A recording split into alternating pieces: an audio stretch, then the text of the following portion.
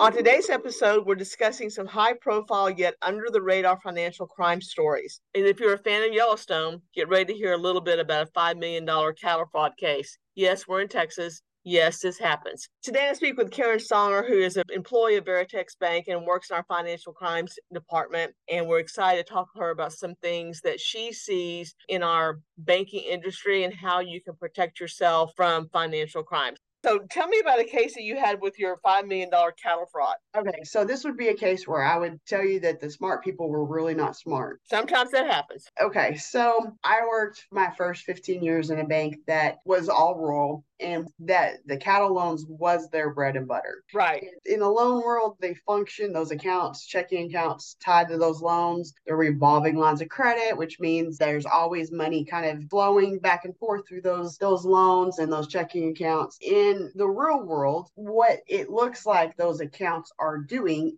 would be check kiting.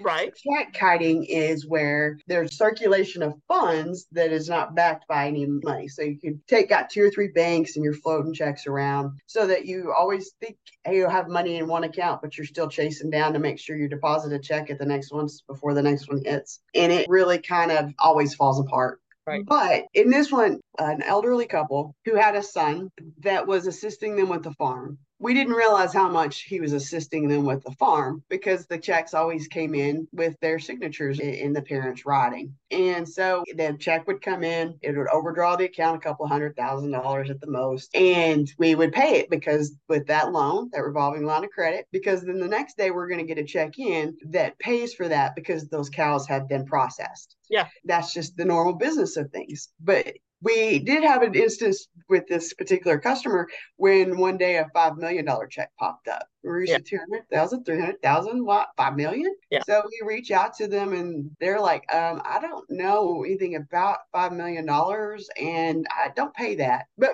that's the day after. So we get the checks in, we make payments, and then they try to take that money out for that loan. And that's when we put a stop to it, going, okay, something's not right here. Because in reporting, to make sure that we are always with the law and everything else, there are some times that we have to reach out and file reports with the government. And one of those is a suspicious activity report. Mm-hmm. And I always tell people that I want you to think of it like this. If something ain't right about what's going on, then you need to contact me because then there needs to be an investigation so that we can look into it. And because I was the BSA officer at the time, I had left not long after this instance, but not because of it. And I got subpoenaed to do a deposition and to testify in court. Now, the lawyer spent 6 months doing nothing but researching BSA laws because they're going to be putting me on trial because I didn't follow the laws and I didn't follow policy and I didn't report and stop this before the $5 million loss.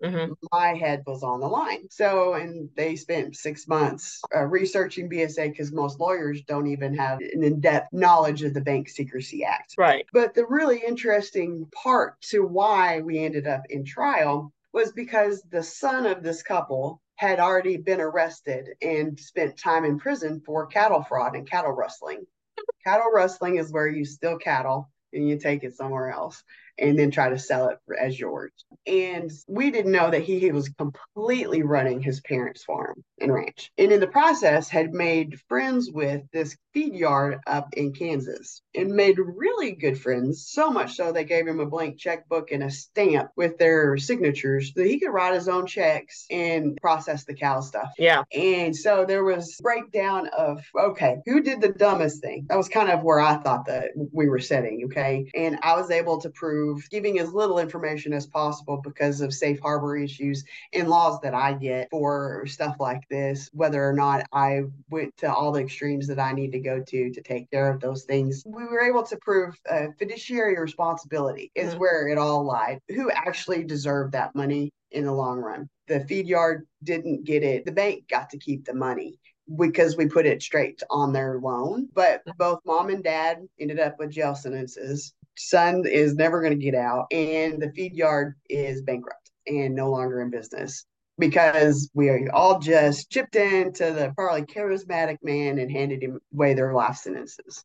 I love the way you said that because I think that's a big thing. When I see a common theme between all the things we've discussed is you have trusting people who listen to people who are very persuasive, who Correct. tell a good story. And one of the things that I wanted to make sure that we talk about today is just that financial crimes hits all of us in some way or another, right? Absolutely. Right? I think people think it's for people who aren't smart or it's only the elderly because they're lonely. It hits a lot of different people. And I've seen it in a lot of different areas. I think what surprised people the most, and one of the reasons I wanted to have this podcast is just how do you protect yourself from potential, what I'm going to call predators, which is really what this is. They would like to have your money that you work so hard for, right?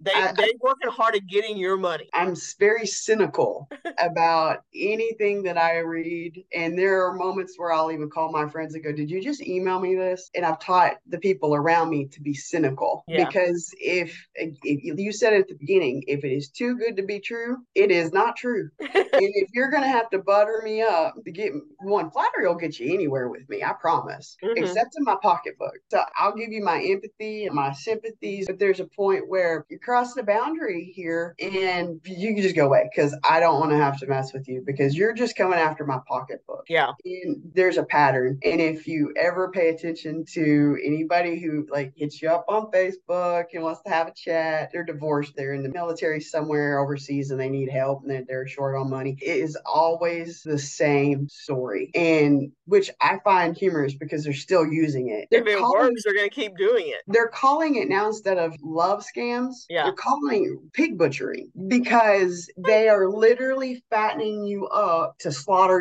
you financially. Yeah. And you can't go wrong with just being scared of everybody and running away. I mean, there is a point where if you do not protect yourself, know what's going on in your account. I wouldn't say every moment, but yeah, you get the text alerts. That's genius, you know? And check your online banking, see what's coming through. Your cards, right now, cards are where everybody's kind of the only time people feel that kind of possible fraud piece. But I'll tell you also that every piece of our information is out on the interwebs. It is not a matter of if, it's a matter of when. Yeah. And you need to be ready to lose the least amount possible when that happens. And it doesn't matter. I heard a lot of people say, "Well, I don't use a debit card. Or I don't use online banking." It doesn't matter. That's not how they get to you. They have everybody's stuff. Yeah. And it's just a matter of when your turn comes up. And I talk to my mother all the time about don't click on the links on Facebook. Yeah. Because she kept getting hacked. You know, it's the little things that you can try to talk about to everybody around you. At least keep them safe. And then if you can keep them safe, maybe they can do the same thing with the people around them. But you just have to stay engaged. A little cynical, I think, is okay when it comes to your finances and people trying to get money from you. And make sure that you think through the rationale of why this man on Facebook, I don't know, is talking sweet nothings to me. I mean, I think, I wish it was that simple. Like I said, I think if people knew the statistics of how much we catch, how much doesn't get reported on, how much though we see every day. And that's one of the reasons why I want to talk about it. It's just for people to protect themselves and to be diligent in that fact that banks are also, they have a purpose to try to help protect our clients and what's going on there because financial crime affects all of us in one way or another. Yes. Yeah, it affects all of us. So it's been really great talking to you, Karen. I appreciate it. And we'll get back with more details and we'll ask everyone to not click on the name quiz on your Facebook because those little tests, little games they want you to play, that's how they get data. They do. So please don't do that. I know. I have one right now. Like I was trying to play games with somebody through Messenger. Well, thank you so much, Karen. It's been nice talking to you. Thank you so much. I appreciate y'all. All right. Thanks, Karen.